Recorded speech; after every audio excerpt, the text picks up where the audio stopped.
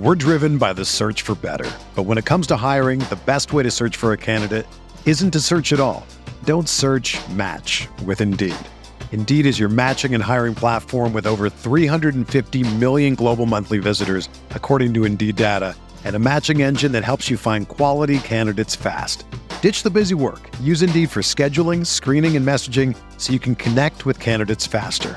Leveraging over 140 million qualifications and preferences every day, Indeed's matching engine is constantly learning from your preferences, so the more you use Indeed, the better it gets. Join more than 3.5 million businesses worldwide that use Indeed to hire great talent fast. And listeners of this show will get a $75 sponsored job credit to get your jobs more visibility at Indeed.com/Blue Wire. Just go to Indeed.com/Blue Wire right now and support our show by saying that you heard about Indeed on this podcast. That's Indeed.com/Blue Wire. Terms and conditions apply. Need to hire?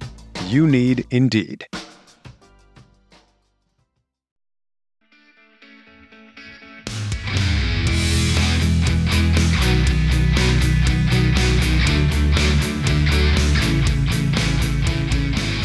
Hello everyone, welcome back to the RotoViz Best Ball Podcast. My name is Colin Kelly. You can follow me on Twitter at Overtime Ireland, and as always on the series, I am joined by Zach Kruger. You can follow him on Twitter at ZK_FFB.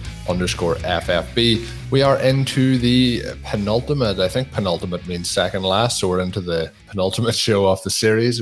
I like when I can use fancy words, but hopefully I've used it in the right context.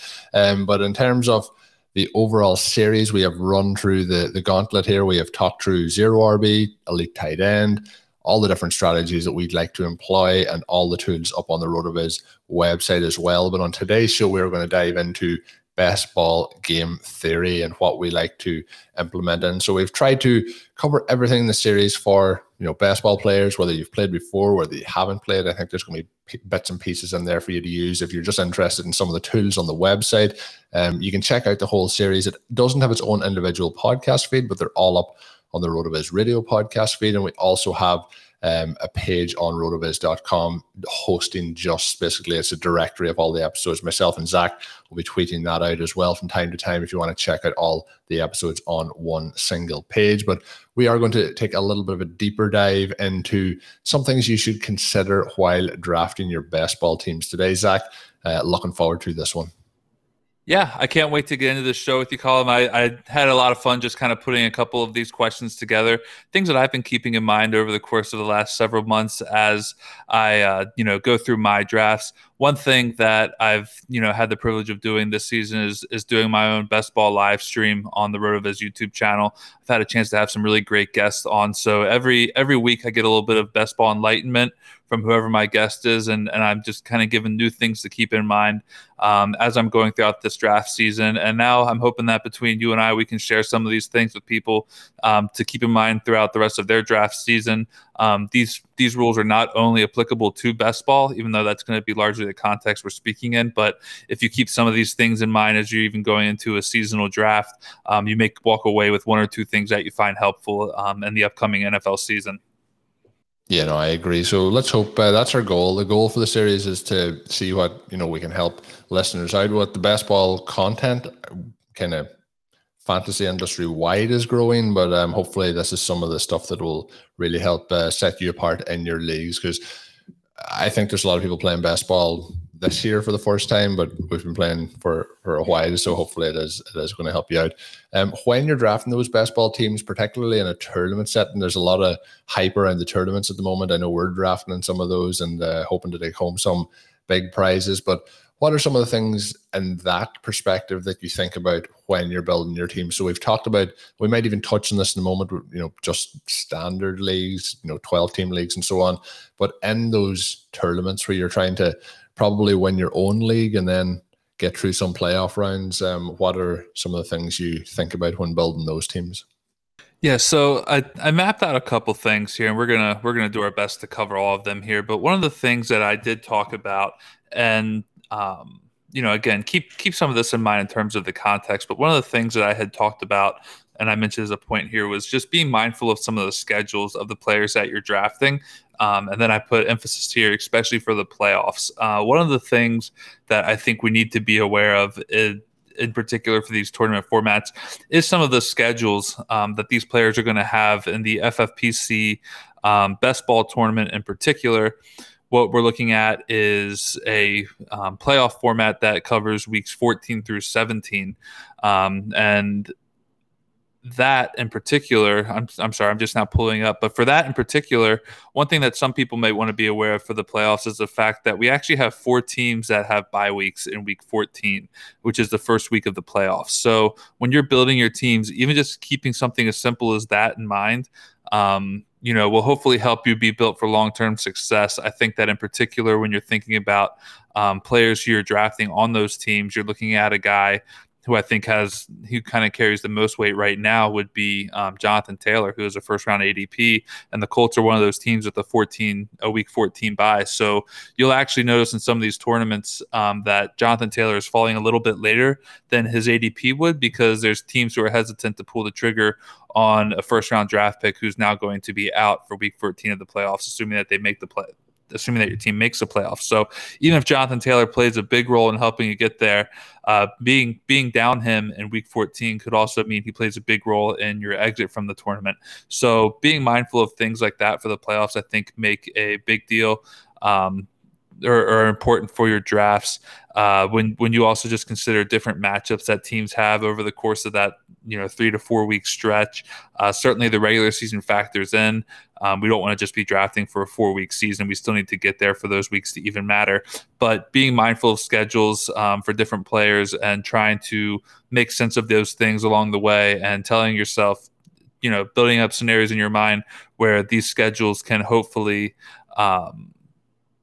work out in your favor based on player ADP, the price you're paying to get a certain player, and then also hopefully the strength of schedule being a proper mix in order to make some of these things work out well in your favor. I can tell you one team that has a lot of really good green lights for a lot of their positional players is the Denver Broncos in both the playoffs and also the regular season. Their schedule sets up very well for a lot of different players in the passing game, but then the downside of that could be the fact that they have quarterbacks Drew Lock or Teddy Bridgewater throwing to them. So you talk about players who we like a lot of the talent on the roster. We like a lot of the receivers. We like the tight ends. But then the downside could be that they have a bottom 5 quarterback situation. So just trying to be mindful of the schedule and drafting a little bit based on that. It should never be what rules your draft, but just trying to find ways to keep things like this in mind in the hopes of building out a strong roster in both the regular season and the playoffs, I think is good. Yeah, and another interesting part of that, you mentioned Jonathan Taylor, and he is the key piece, I guess, at the moment, because he's the first-round player with the Week 14 bye. But when we look through those teams, there's some of them that the opportunity cost is going to be lower. The Patriots, for example, even if we're getting into maybe the Colts, other position players outside of Jonathan Taylor, or if we're looking then maybe at the Eagles, but I think that, and anyone that listened to my draft with Sean and Blair recently, we had the 112. Jonathan Taylor fell to the 112. Me and Sean had talked previously about if he got to the kind of start of that second round, he was an automatic pick. So we did take him at that point, and that's where the decision has to be made as to how far do we go. Like, so in a tournament like this, that means that he is available for all 13 weeks, where the rest of the players are going to have a bye week during that time. So you're getting an extra week in the season that'll possibly win you your league. But then you're on the flip side, you have to switch that. So then when you're drafting that team, if you're taking that risk at the high opportunity cost in the first round, you do need to then make sure maybe to how you're filling up the rest of that running back room to get you through that bye week if you do progress to week 14. So there's those sort of things. The other thing I'd be saying is if you're taking somebody like Taylor early in your league, is going to be in the playoffs on a week there and they're bye. And this is the same, even if you're like playing in the Scott Fish Bowl, for example, except in the Scott Fish Bowl, you're going to have an opportunity to pick people up off waiver wires for that week 14. In the best ball formats, you're not going to have an opportunity to backfill that. So you need to be thinking ahead. So when you draft somebody with a week 14 bye, I think it's important then to make sure that you're not drafting like other running backs with that, or even other players with that. You're trying to balance that out. And I think that, and I know we're going to talk about bye weeks a little bit as well, that is something that would factor in. So know when the playoff weeks are.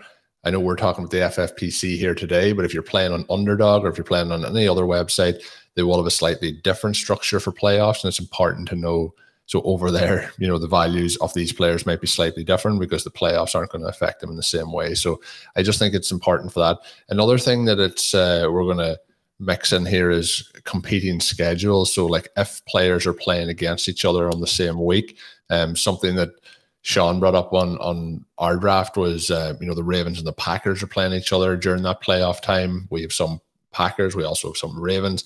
They're playing off against each other if we can get shootouts in those games. So when it gets into those playoff weeks, it's almost like a lot of our listeners probably are playing DFS as well, but it's playing that daily fantasy element of it is where we're going in, we're trying to hit that big score on those weeks to progress to the next round.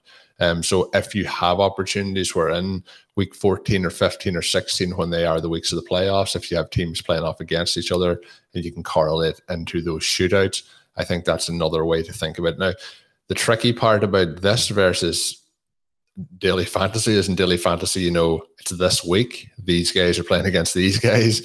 It's not a case of, right, we're looking now ahead to week 16, which at this point in time is probably 20 to 22 weeks away. And we're kind of saying, yeah, we know what's going to happen in that week. So it can be tricky to do that.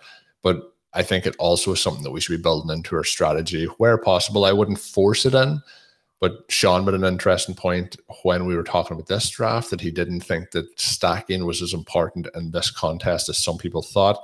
But he did think that the correlating schedules was something that might prove to be very, very important. So usually when Sean says something, I think it's makes sense to listen. So how do you feel about those correlating or competing schedules?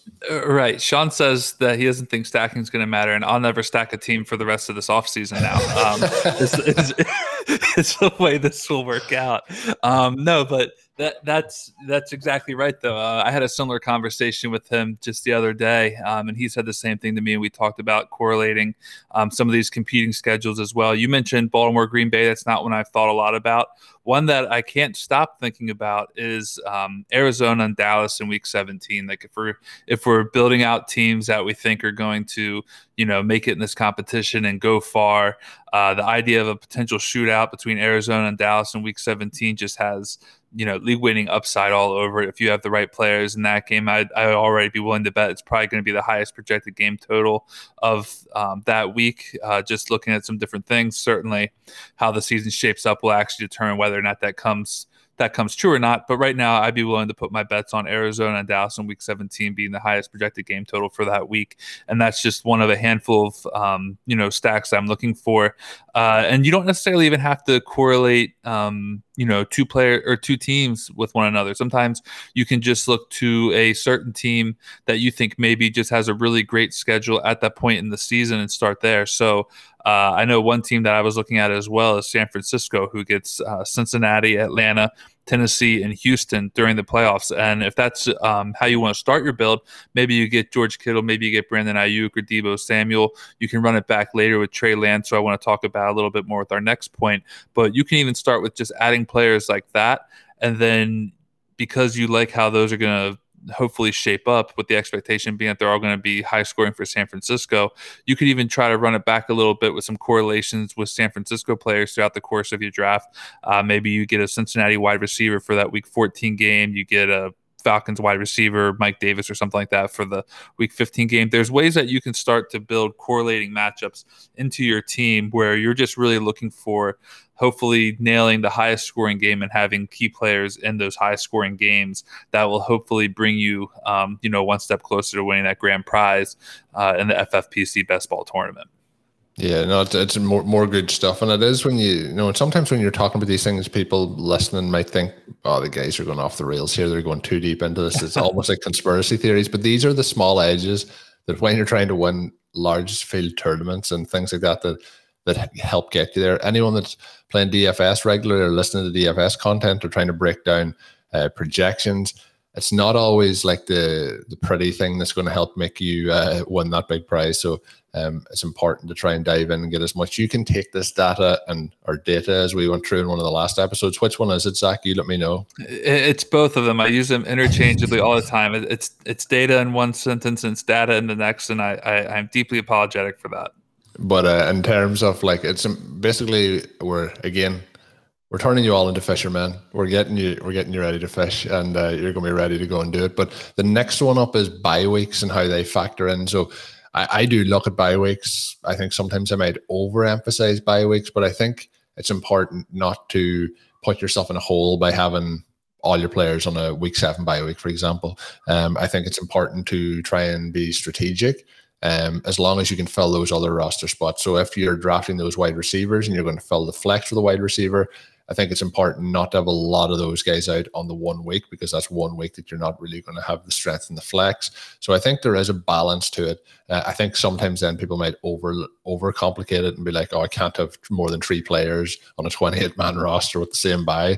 But I think when you're looking at things like kickers, defenses, you're only picking 3 of those, like we mentioned. I think it's very important for those guys not to be on the same bye weeks. If we're in obviously the tournaments probably aren't going to have the same effect, for those, but just in general, then if we're looking at your quarterbacks and things like that, you want to make sure they don't have the same bye week if you're drafting 2 of them.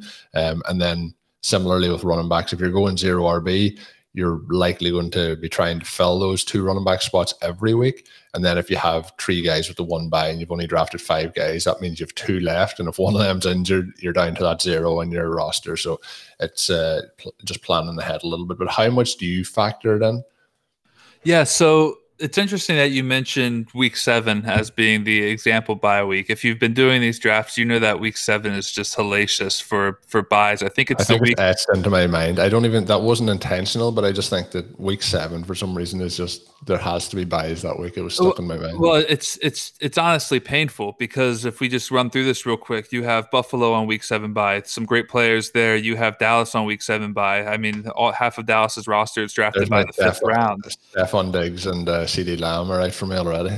Yep, Amari Cooper, Dak, like those guys are all out. If you had Josh Allen, he's gone. Jacksonville week 7, that's not so bad. The Chargers week 7, you got Smith guy as well. I have no wide receivers left at this point. yeah. Minnesota, Justin Jefferson, you just lost him. And then Pittsburgh, all those wide receivers are going in the first 7 rounds. They're all on there. So there's no wide receivers to be had in week 7. So basically any wide receiver worth drafting, you're not going to have in week 7. And it's incredibly tilting. I find that a lot of teams that I build are just going to take zeros in week 7 because it's just so brutal. So curiously, that's what you said, whether you meant to or not, or whether you've just been, now you're triggered at this point in time to automatically default to week 7 being when we talk about buys, it's week 7 because it's probably stood out to you in drafts. But to bring the show back into focus here, after I went on a mini rant, apologies to everybody who had to listen to it. When I'm factoring in bye weeks, there's a couple of ways that I think about it. Obviously, I think about it a little bit because week 7 does truly rear its ugly head with some of the players who I like. But then, like you said, also being mindful of when we maybe are okay with having more players on the same bye week than others.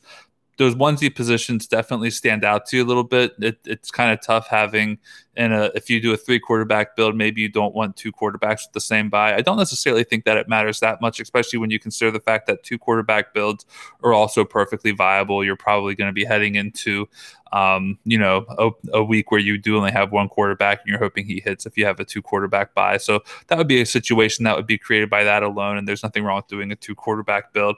But if you're looking to do certain strategies, like a hyper fragile strategy where maybe you're only drafting 4 running backs, you really don't want to have those bye weeks all on the same bye week. And sometimes it can be tough to get around doing that with these builds when you're trying to sacrifice a player who you like with the understanding that you're going to lose him for the bye. Now, there may be some people who just outright choose to compromise it and say, well, I'm going to maybe take a lower score this week, but I'm going to bounce back because these running backs are, also great. Their studs are going to do well for me. And that could very well be the case.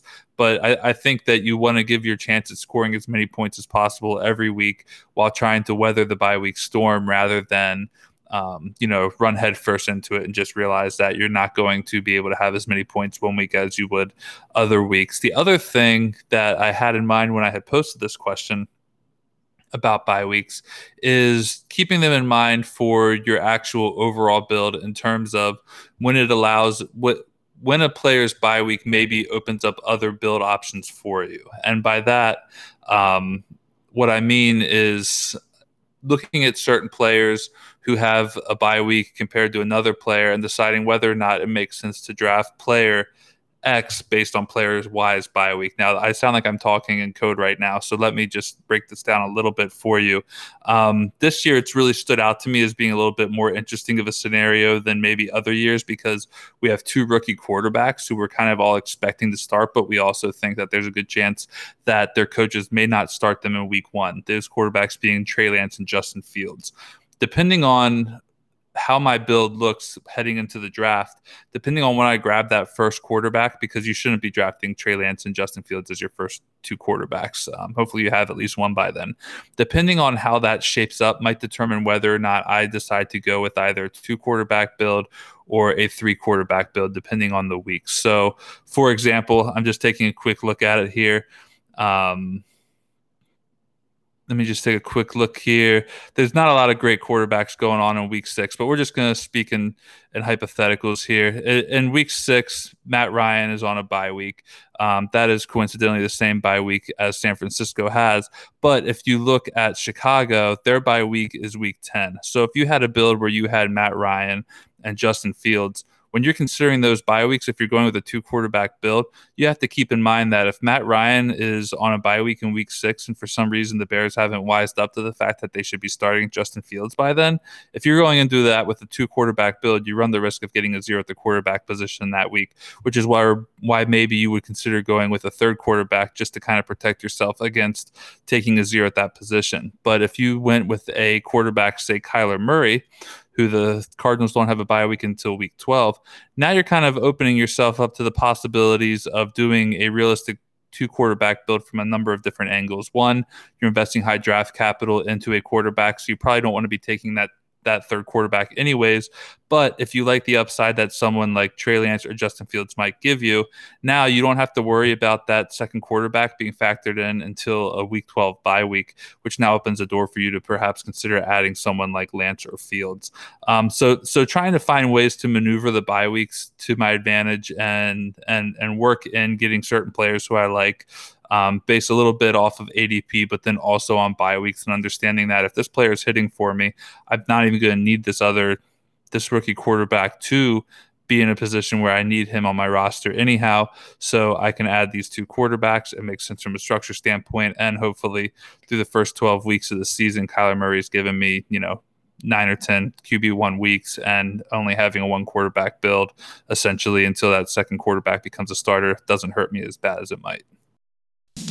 Hey, RotoViz radio listener, this is Curtis Patrick from the Dynasty Command Center podcast, and I've got a special deal for you today. Go to rotoviz.com, click the subscribe button, put the 12-month subscription in your cart, and use promo code RVRadio2021. That's RVRadio2021, and you're going to save 10%. Taking advantage of this deal, getting your hands on what's included in the package is the best way to enhance your performance this year. So go to rotoviz.com and subscribe now.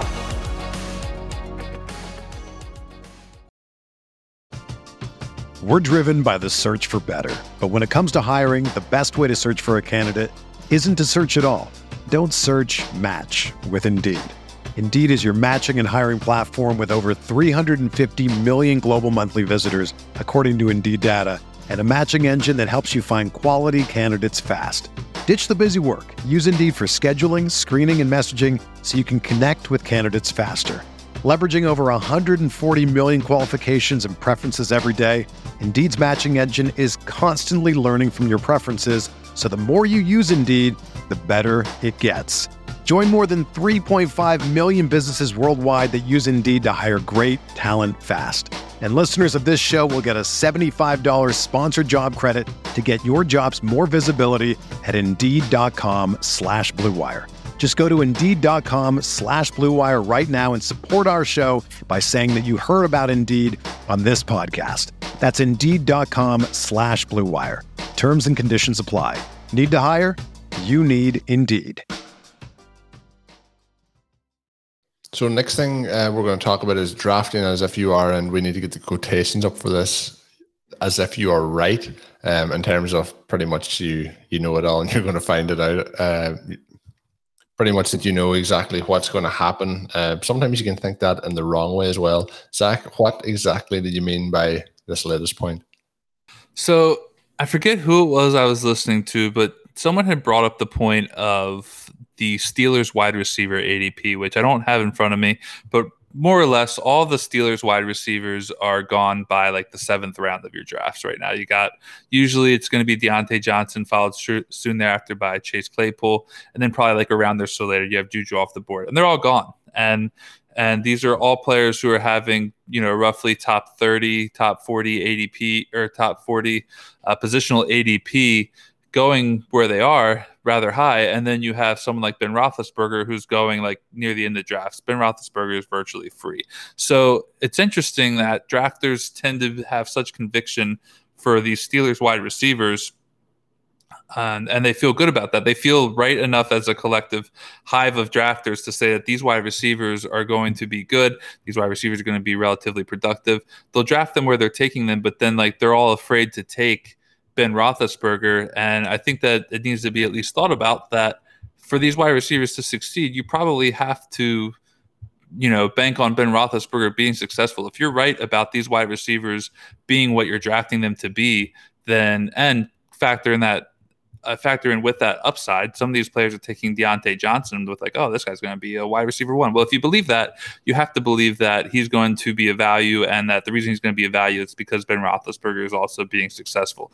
I don't think it's because you think Dwayne Haskins is going to be successful. So drafting certain players is, if you're right, I think of that when I think about it, and that's not to be a cocky and arrogant, right? Like I know all, I see all, but there's certain situations where you're investing draft capital in players that you want to bank on these picks being the right picks. And if these picks are right, then you don't necessarily need to invest high draft capital elsewhere. If you're playing in a one tight end league, just for a really simple example, if you're playing in a one tight end league and you're drafting Travis Kelce, it probably doesn't make a lot of sense to run it back in like the 3rd round with George Kittle, maybe even the 5th round with Mark Andrews. I know that those two players are obviously studs at the position. They should hopefully be top players. But if you're right in a one tight end league on a guy like Travis Kelce, then you shouldn't want to be right almost on Mark Andrews, because Kelce is going to be who you have the highest draft capital invested in.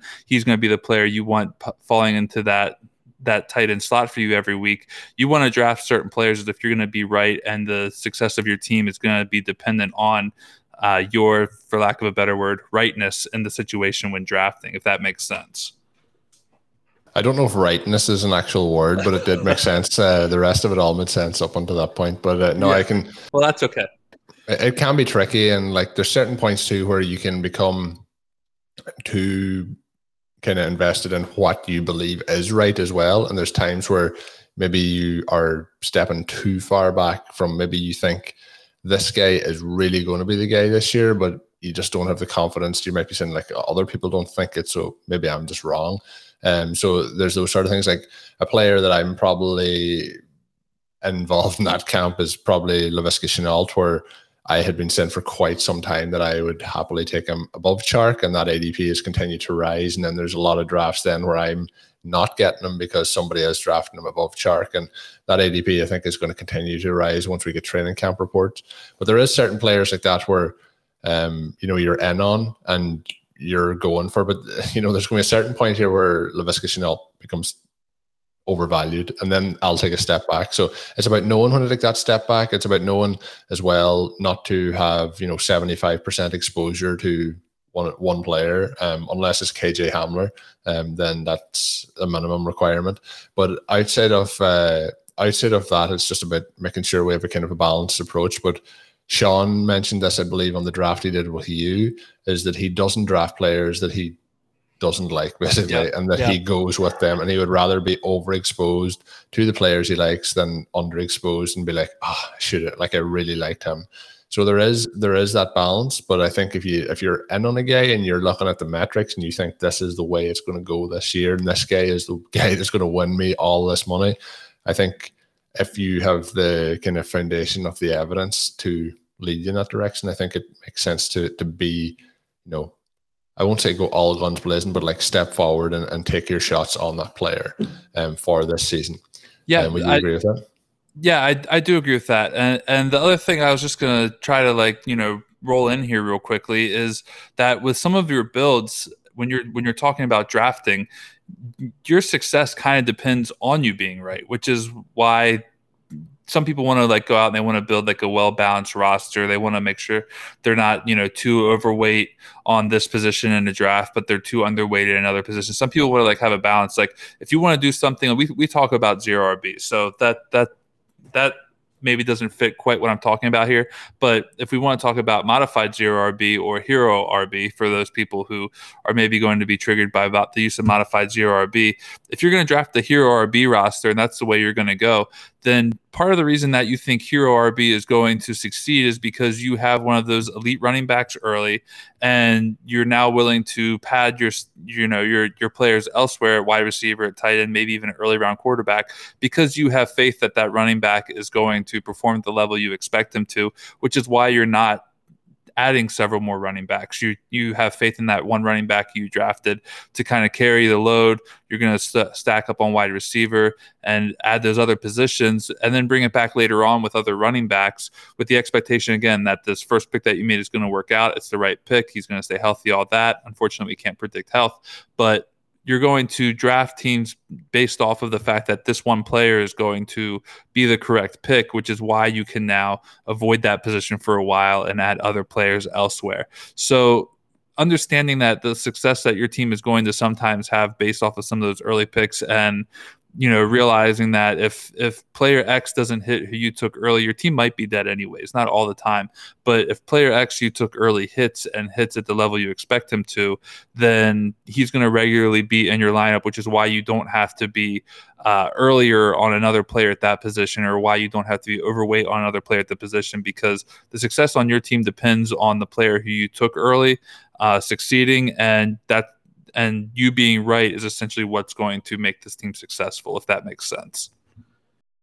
It does. It does make a lot of sense, and I hope it's making sense to the listeners as they've listened through the entire series. I've really enjoyed some of these conversations. We are coming up now. We have one episode left to come. We will be recording that, and it'll be coming out very, very shortly for you, as well as we get ready to wrap up the best ball podcast series. As always, you can get yourself a 10% discount to RotoViz NFL Pass. All you have to do is add the code RBRadio2021 at checkout, or go to rotoviz.com/podcast for further information.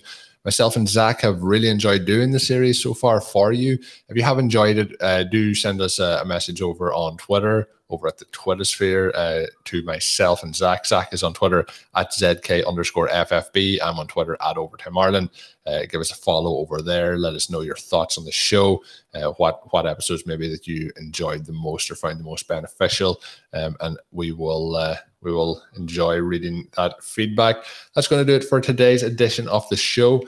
It is the RotoViz Best Ball podcast. My name again is Colin Kelly. The co-host is Zachary Kruger. Until we're back with the final show, have a good one.